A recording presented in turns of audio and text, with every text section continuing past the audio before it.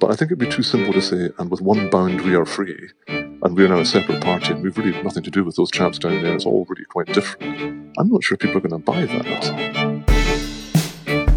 That was Ian Duncan, more formally known as Lord Duncan of Springbank, a Scottish Conservative peer at Westminster, and we'll hear more from him later in the show. Hello and welcome to The Stooshy, the Scottish politics podcast from DC Thomson Media that helps you be better briefed. I'm Andy Phillip, and on this episode I'll be joined by my political reporting comrades Adele Merson and Justin Bowie to examine and explain the last week in Scottish politics. But first, a summary of the week's biggest national and international politics stories, compiled and read by Morag Lindsay. The former British ambassador to the US, Lord Kim Darragh, claims Russian President Vladimir Putin wants to recreate the Soviet Union. Lord Darragh made his comments as tensions grow between Russia and Ukraine. Foreign Secretary Liz Truss voiced support for Boris Johnson and said there is no leadership election. Ms Truss was in Australia where she offered 100% backing for the under-fire Prime Minister. And more than half of people in Scotland think the Downing Street party scandal has hurt the case for the Union. A poll suggests support for independence is tied with support for staying in the United Kingdom, but it also suggests 78% of Scots think Boris Johnson should resign. Thanks, Morag. Now, let's turn our attention to what's been happening closer to home. This being a regular day on planet Britain, we are of course talking about the ongoing mess engulfing our Prime Minister and his party. Since we last gathered for our weekly chat, there have been demands for his resignation, outbursts in the Commons, a defection from Conservative to Labour, and an incredible accusation of blackmail against the Tory rebels. It's been a fast-paced week, and we're not even to the point where Sue Gray's report on all the various parties and behaviour at Downing Street is published. It's not all been Conservatives, though. We'll get round to discussing whether politics has a macho work environment in Holyrood as well, after claims Green MSP and new Scottish Government Minister Lorna Slater was shirking her duties. But first, I took the opportunity to speak to Conservative members, supporters, MSPs and MPs to take the temperature on the Downing Street scandal. I got a bit of time with Conservative peer Lord Duncan. He's a familiar member of the party in and around Perthshire. He's a former MEP back from the days when we were in the European Union. He's been a Scotland Office Minister for the UK Government under Theresa May. He's a graduate of St Andrews University and lots more besides. I began by asking him if it was time for Boris Johnson to go. It's going to be very difficult to see how the Prime Minister plays this out over the next few days. A report is coming, but it's been constantly delayed. And while a report is useful, because it should get all the facts before the public, the party and so forth, that long wait has meant an awful lot of people have already made up their minds. And that's particularly difficult because they're making up their minds potentially without all the information. I think the real issue we now face is a Prime Minister who now can't really do anything until this report comes along. And during this period of, let's call it the phony war, each day a new revelation appears, each day a new event occurs. I was watching Prime Minister's questions from the gallery and thinking, that's not great. You're literally seeing a defection, which is unusual at this stage in a parliament with a majority of 80. Well, not anymore, obviously. So with all that in mind, this has to be brought to an end as quickly as it can, because it's just doing harm to the country. It's doing harm to the party and government. And at some point, the voters will make up their mind at various elections, and we're not far out of the May elections. And that's not going to be pretty unless there's absolute clarity of purpose and a government that is able to deliver, and a government whose integrity and decency and propriety has been endorsed and accepted. And we're nowhere near any of those things yet. I mean, you watched Prime Minister's questions lunchtime on Wednesday. We're speaking just after that, and there's a lot of probably it's very fresh, fresh in the mind. I mean, you mentioned there was an amazing start where you saw the Conservative MP cross the floor, and then each party in turn saying it was time for the Prime Minister to resign, ending with that astonishing sort of outburst from the backbenches where David Davis said, "For the love of God, go." I mean, that's not a good look. I mean, is this now all over, bar the shouting? No. It's unusual to see in a party that's so broad to literally be able to unite what appeared to be the 2019 intake from the red wall seats and an old warhorse like David Davis, a traditional Brexiteer. If you've got such a breadth of support hemorrhaging from a prime minister, he's got to do something pretty amazing to bring it back. And that's going to be very difficult until the report exonerates him. And it has to do that. The report would have to say he is not guilty of any of these misdemeanors and malfeasances which have been levelled against him. And that will be a challenge because he's already admitted on a number of occasions aspects which, to anybody who lived through the last 2 years in Great Britain and various restrictions, have made them feel deeply uncomfortable because it does look like a rule for the government who make the rules and very, very different enforcement of those rules for the rest of the country. And that's what I mean about the people making up their mind. And while the Prime Minister may well be able to carry on after this report is published, it's a bigger debate whether indeed the results of the local elections are a ringing endorsement of the Prime Minister in office. And does he have your support? At the moment, I am not comfortable with what has unfolded, and I would need to see what is being proposed to make me feel comfortable as a member of the party. And I don't feel comfortable at present. I don't think we are in a good place, and I need to understand absolutely what the examination of all the facts has delivered, and then I will make a judgment call at that point. But in the interim, I am certainly not a happy camper in the Conservative Party. You're not alone in the Scottish Conservatives in thinking that. The MSP's group have spoken pretty much as one, and Douglas Ross, who is MP for Moray, an MSP for the Highlands and Islands, and the Scottish Conservative Party leader, he was quite quick to make his opinion known. I mean, he effectively has bet the house on it now. This is quite a tense time for Scottish Conservatives, where the kind of this, could we call it a split between the UK and Scottish parties, has never looked more exposed. How do you see this playing out for Scottish Conservatives, and whether or not Boris Johnson stays or goes? I suppose in one sense, Douglas Ross has called it as he saw it, and he's been very clear on that. He resigned from the Boris Johnson government over previous misbehaviours, and he has been very clear on this occasion. So there's no equivocation on his position, and he has been pretty much backed by the party in Scotland.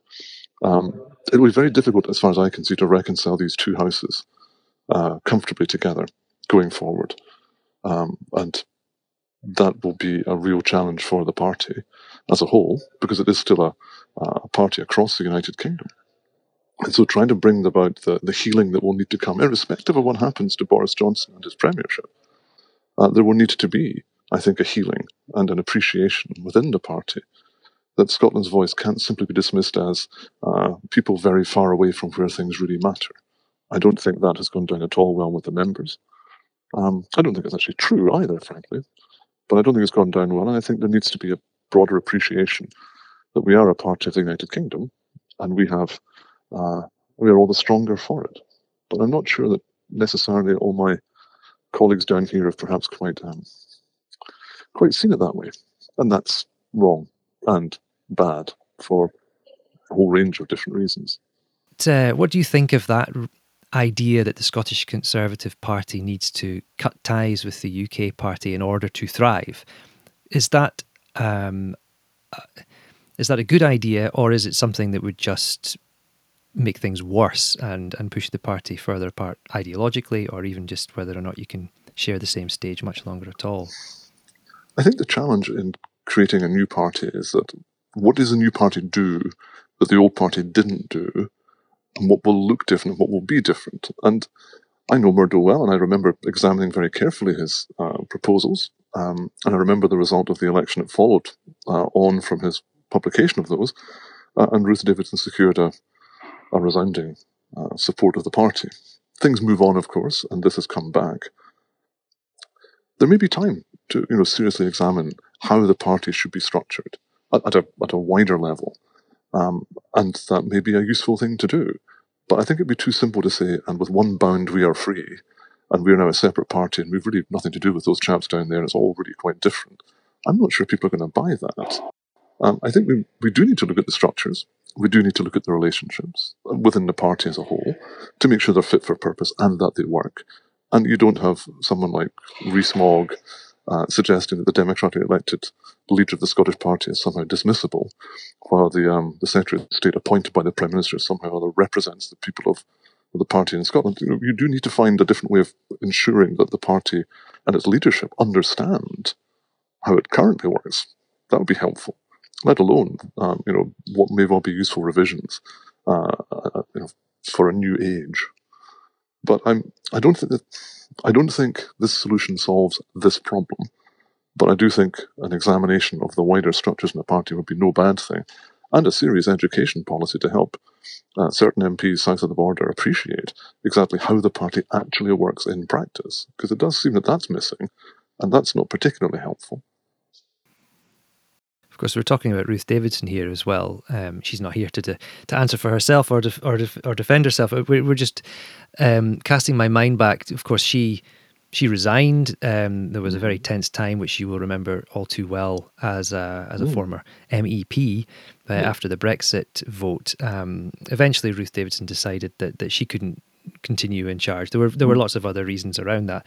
But since then, people still seem to default to Ruth Davidson quite a lot for a bit of outside commentary from a former leader. I mean, do you still think that she represents a sort of the closest thing to a sort of mainstream Scottish Conservative opinion or outlook just now? Is there anyone else beyond the current party that still kind of crystallises what the party sort of aims to do or plans to do in Scotland? I mean, Ruth Davidson remains a big character, a big beast in the jungle. And she's also got a great gift for communication. She can explain things very clearly in a way that people get. So I think she's got a lot of assets that help probably people like you want to speak to her, because she can give you good copy, she can explain things in headline forms, and she can cut through. And that's a great thing. Not every politician is so gifted as Ruth Davidson. I suspect she's still very much in tune with the party itself. I don't think she's disappeared off the firmament. She is still active, and she's a member, of course, of the Upper House as well. So I mean, she has issues that she wants to pursue down here, and this is a platform for doing that. I mean, previous leader, of course, Annabel Goldie, is actually in the government. She's a minister in the Department of Defence. We don't have a lot of big beasts, I suppose. But there was a long time when we had no beasts. So perhaps that's the reason why those voices are all the stronger. With Boris Johnson in the position he's in at the moment, and with Ruth Davidson out of Parliament in Scotland, Nicola Sturgeon and the SNP are presumably enjoying the recruiting sergeant element that Boris Johnson has for the SNP and the independence cause. Mm-hmm.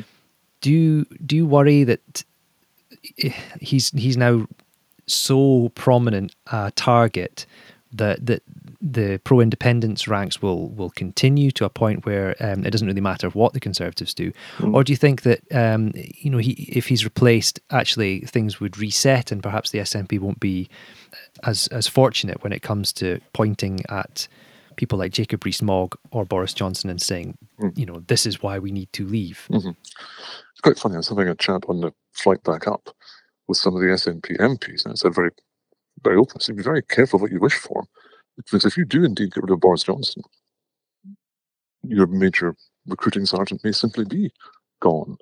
So, there's a number of my colleagues here who would say, to their SNP colleagues, frankly, it will benefit us to get rid of him and benefit you to keep him. On a very simplistic level. And I think the problem you face for the SNP, if you can't deliver a groundswell of support for an independence referendum during the height of Brexit and the height of Boris, when can you do it? I think that is an issue. And I would like to think that over the next few years we do re-examine exactly what our relationship is within the United Kingdom, how devolution is working, what works really well, what should be enhanced, what should be reconsidered, and so forth. Because in fact, it should be a constant reconsideration anyway. every democracy should be looking at how it works and making sure it's fit for purpose. And there are different ways that things could be done. I think the SNP have got only one solution to everything, and that is independence. Whereas there are many nuances that you could examine about how the four nations can work together as they have through the COVID crisis.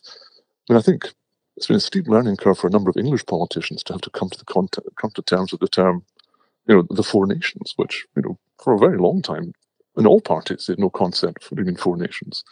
When I speak for the UK. And like, no, you don't. You speak for England on that matter. And there has been widespread ignorance, I would argue, in governments that I've witnessed over my time in politics, which is now 2 decades, from all parties, who still have not really fully come to terms with the fact that devolution is a reality. And that also applies in Scotland, where the ability of the Scottish government to believe in any way they could possibly collaborate with colleagues south of the border is somehow anathema. But actually, you can get more done if you do that. So people see in this constitution debate what they want to see, but the people just want things to work, to deliver what they need, to make things better. And where collaboration makes that so, that's what people want to happen, and where it isn't needed, then you don't have to have it. But the bottom line is, this is all for consideration. What shall we do next? Not shall we sever at the border, and that's the only solution we can offer. But I would say that. So, well, I mean, if we can draw it back to the beginning a little bit, then just looking at everything we've discussed there, and the sort of stock taking of where the Conservatives are. Do you think it's over-egging it to say that the Conservatives right now, with Boris Johnson in the position he's in, are at a proper crossroads now? One way or the other could determine the future of the party's success at the next general election, but also the fate of the union. Is that a reasonable way to look at it at the moment, or do you think that I wonder if it is. What's in my head is that all the criticism I've seen over the last period hasn't really been about, the Conservative Party are dreadful. A lot of the criticism is just about one person at the head of the Conservative Party. And it's unusual, to categorise it in so simple a term. But the party in 2019 won, quite an extraordinary majority. The party in 2019 retained, Scottish seats, there was a long period when there were none. So, the party itself is in relatively good shape. The real question is whether, in going forward, that the leader of the party, the Prime Minister himself, can give confidence to the wider community that he is the man for the moment, and the man to keep the job, and the man to keep going, or not. But it's usually categorised as about Boris rather than about the party in government. Because the party in government has a healthy working majority and will be able to govern. The question is, who leads the government? That's the test. Okay. Lord Duncan, thanks very much for talking to us. Oh, my pleasure. Well, there was a lot to chew over there from that discussion with Lord Duncan. We were listening intently there. He called it a phony war. He was talking about support hemorrhaging. He admitted in his slightly diplomatic terms that he's not a happy camper. We discussed the Scottish split. He wants to re-educate his colleagues in England, and he's clearly worried about the relationship between the Scottish and UK parties, and sees Boris Johnson as a bit of a recruiting sergeant for independence. Adele, Lord Duncan, obviously not happy with the relationship he has with Scottish and UK parties, the likes of, as he put it, Rees-Mogg, which I thought was quite curt. What do you think of that whole debate reopening and the fact that he doesn't see these two houses being able to reconcile? This is a big problem for them. How can they ever get back on the same page when you've got Boris Johnson in one house and Douglas Ross in the other? Yeah, it was interesting in that interview. He mentioned, Douglas Ross, how he's been so sort of unequivocal, I think was the word he used, unequivocal in his stance, that he's come out very clearly stating that, just as he did in the case of Dominic Cummings, stating very clearly that he obviously doesn't agree with what's happened, and very straightforward as a result, he is calling for the Prime Minister to go. Whereas you look at some of the sort of other Scottish MPs, sort of the likes of up in Aberdeen, you've got Aberdeenshire, you've got Andrew Bowie, and then you've got David Duggan. They are sort of more on the fence. They're acting like, a bit like what Lord Duncan said there, we're not too comfortable about what we're hearing, but we want to wait for Sue Gray. And I think that really kind of sums up this, even a split within, some of the MPs in Scotland and some of the MSPs in Scotland, and then also that big difference between the situation in Scotland and the situation in England. And as he said there, well, he did accuse all parties of this, but that they don't really. There is definitely a sort of ignorance around Scotland almost, and I think that's summed up by these kind of dismissive comments that were made the other week by Jacob Rees-Mogg, and it definitely sounded like Lord Duncan thought there had been, those had been quite dismissive comments. Yeah, and Boris Johnson was given the opportunity at Prime Minister's Questions, I think it was PMQs, to say whether he actually thought that Douglas Ross was indeed a lightweight, and he completely dodged the question and started talking about the Tory support for the union and what a wonderful job they're doing. It was not a ringing endorsement. I mean, the idea of them both continuing as if this was some mad late night row and then just not talking to each other about it ever again and pretending nothing happened, it's not really conceivable, really, is it? I mean, we've got a Scottish party which is entirely at odds now with the UK leadership in a way that I can't remember happening before for anyone. So, I mean, as Lord Duncan pointed out, this phony war, as he called it at the moment, before we get to any kind of conclusion, it's hemorrhaging support, and it's coming down like a lead balloon with the public. Justin, you were also watching Prime Minister's Questions on Wednesday. Lord Duncan was clearly not happy. As an impartial observer, what did you make of the Prime Minister's appearance as well, and reflecting a little bit on how a Conservative Lord also saw it as he watched from the gallery? Well, watching it, I thought there was this kind of remarkable situation, and it was the same the week before, where you have a Prime Minister telling people to wait for the results of an inquiry into an event that he attended. So he has obviously judged that is the best approach for him, and that, that's the best way to keep himself out of trouble, essentially. But the issue there is that everyone can kind of see through that. Everyone can see that is, he clearly knows what's happened. He clearly kind of has a good idea of what's went on, and he's very much been backed into a corner in that regard. I thought it was interesting that when Keir Starmer was asking his questions, in previous weeks, he's maybe been more interrogative, he's been more kind of serious. This week, he almost seemed to be kind of just laughing at him. He seemed to also find the whole thing quite farcical and quite ridiculous. So yeah, the Prime Minister just seems to have backed himself into a corner, and there's not really any way out of it. And the fact that you have, Douglas Ross, David Davis, senior figures within the party, you obviously have the defection of Christian Wakeford. Even though he's not in a position yet where they're maybe ready to oust him, there just seems to be so many kind of different sides of the party and so many different figures closing in on him. And I think that they also just find that excuse ridiculous. That could be one of the reasons that he is losing support. The fact he's not owned the mistake, the fact that he's apologised but is also insisting he's done nothing wrong. That could be the issue that is then making, loyal Conservative voters turn away from the party, potentially. Lord Duncan talked about the future of the union a lot there as well, and as luck would have it, there was a poll came out just before we started chatting today. It again puts yes and no pretty much on equal footing. It would appear that if there was a vote held today, it would be straight down the middle, 50% yes, 50% no.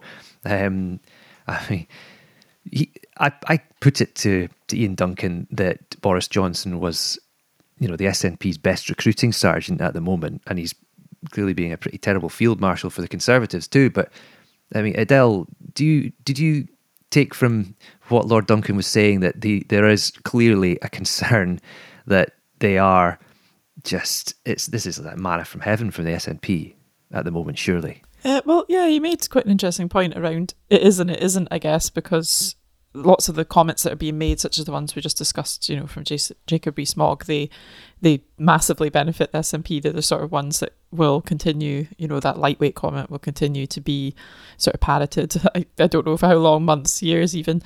So in that sense, yes, they're playing into their hands. They're making the union look, they're making Scotland look like it's an afterthought of the UK government. Sorry, the UK people like Jacob Rees-Mogg are doing that. And I think that, but on the other hand, as Lord Duncan said,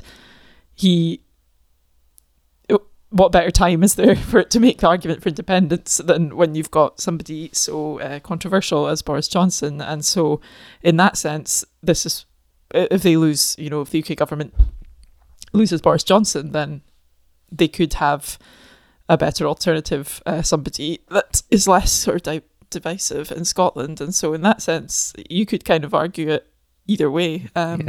It's certainly going to be interesting with May's local elections. Again, I see it kind of 50-50 for the Conservatives there, because on one hand, up in Scotland, because on one hand, at least now, I spoke to one MSP up here, one North East MSP, who said that, well, now they can go on the doors and they can quite honestly say, no, you're right, we don't agree with what Boris Johnson has done, and that is why we've taken the stance we have. But on the other hand, it's a really weird, as you say, it's a really unusual, unique situation where they're also asking voters to put their trust in a party who is part of an overall party that they themselves don't seem to agree with. So yeah, it's a really, really strange situation, and it could go either way. And I think we all kind of wait for this Sue Gray report that keeps getting a much kind of mentioned Sue Gray report, and that will really, I think, speed things along either way.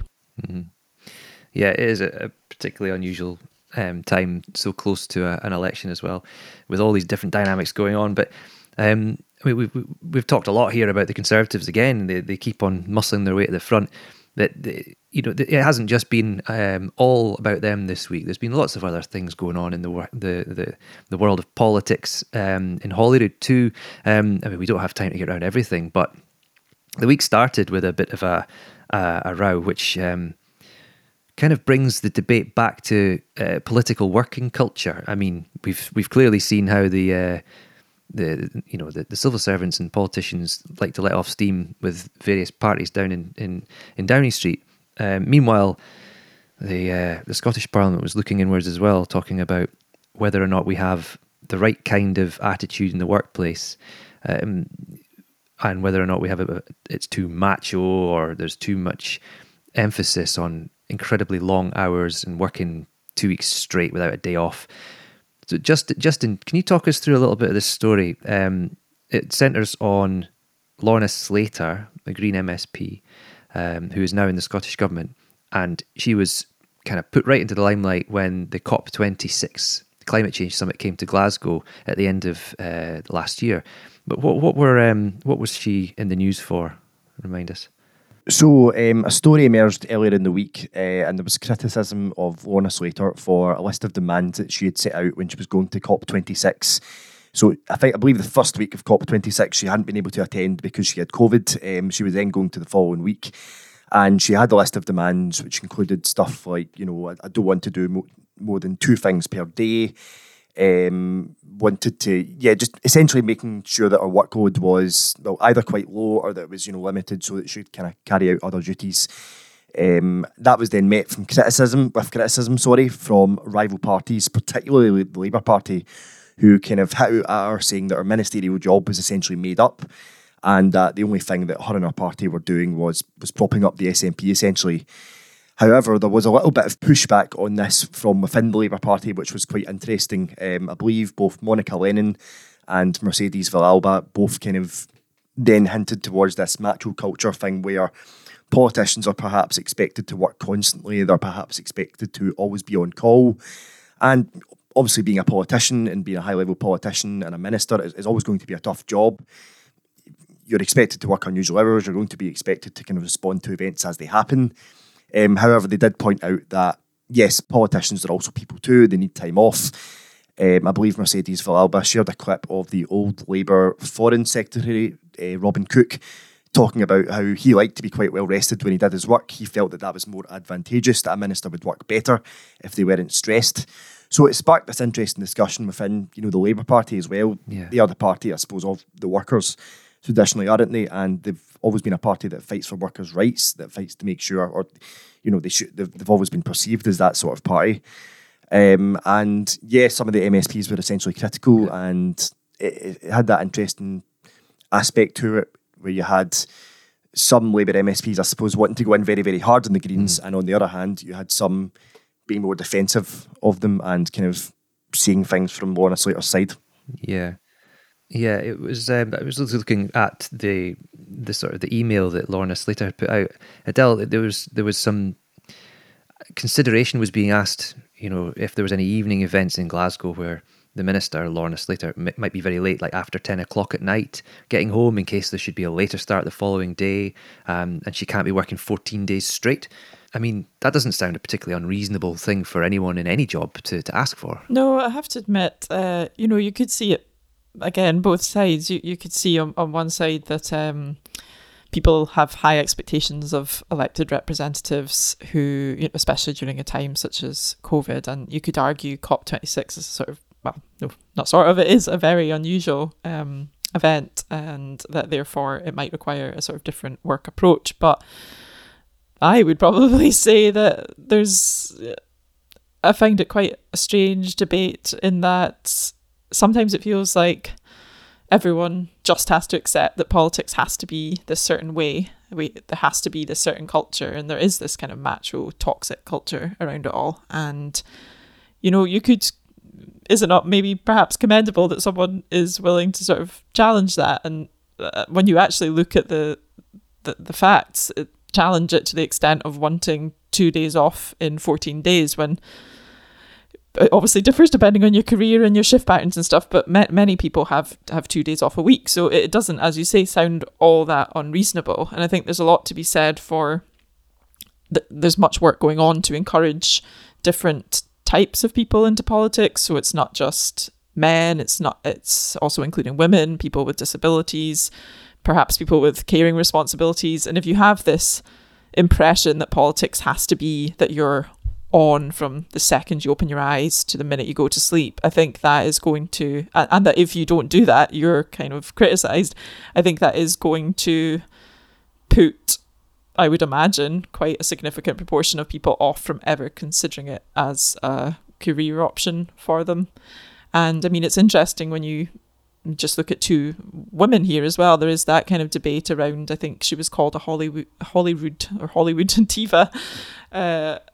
That doesn't, it's not a great look. Yeah. And you compare to, I think there was quite a lot of said around Nicola Sturgeon at the time, I think, for getting selfies and for almost being too present at the event was almost the criticism levelled against her. So it does sometimes feel like, I imagine that some women feel they can't win in politics. It's one thing or the other, and that, you're criticised whatever way you go.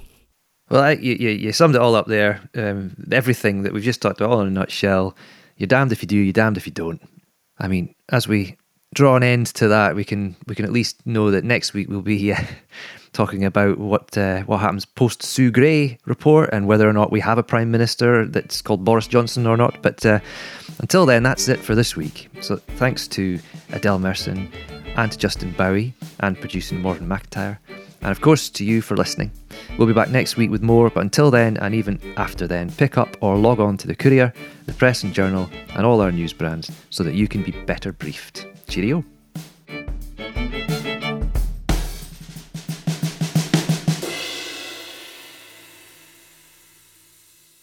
The Stooshy is the politics podcast from DC Thomson Media, bringing together political journalists and commentators from all over the country so that you can be better briefed. Teams at the Courier, the Press and Journal, the Evening Telegraph, Evening Express and the Sunday Post work hard day and night, online, in print and beyond, to bring you careful reporting and analysis designed to help you understand the implications of what happens in Holyrood, in Westminster and in our communities. So you don't miss an episode, follow the Stooshy today on Apple Podcasts, Spotify or wherever you get your podcasts. And if you know folk like you who want to understand politics in Scotland a little better, suggest they tune into the Stooshy or follow Stooshy Scott on Twitter and Facebook.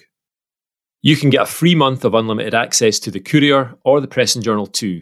Just go to thecourier.co.uk/subscribe or pressandjournal.co.uk/subscribe or follow the links in the episode notes to be better briefed. Check the episode notes for details and terms.